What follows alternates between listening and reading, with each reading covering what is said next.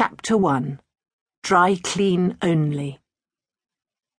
Jamie saw Angus staring forlornly out of the shop window. His silky coat looked smooth as bathwater and white as snow.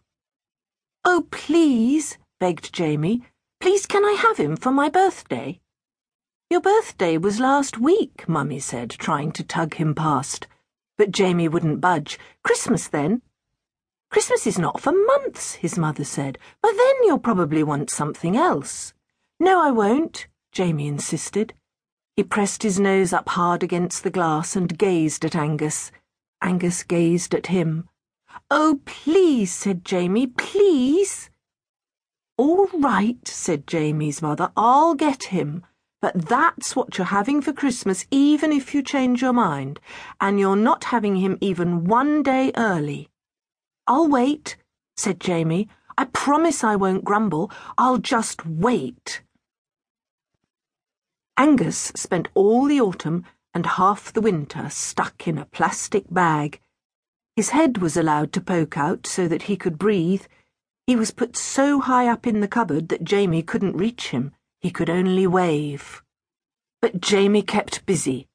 First he made a farm for Angus to live on.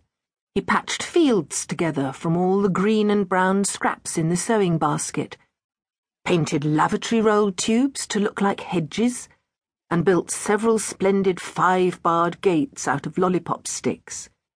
He made a fir tree out of Granny's old loofah, and a pond out of the mirror from one of her face powder compacts. And every day he kept Angus up to date on how long they still had to wait before they could be together properly.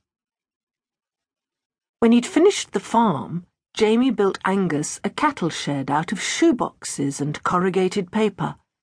It was a bit messy, but it was the right size, had a good view of the pond, and looked very comfortable. "I think you'll be happy in it," Jamie told Angus. "Cosy and safe on dark nights and in storms." Angus gazed down admiringly. At last all the days passed.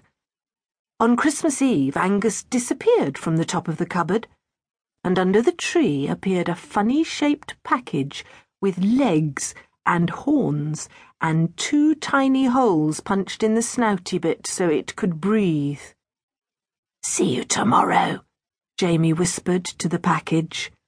The package rustled its paper excitedly. On Christmas morning, Jamie opened his present, and he and Angus were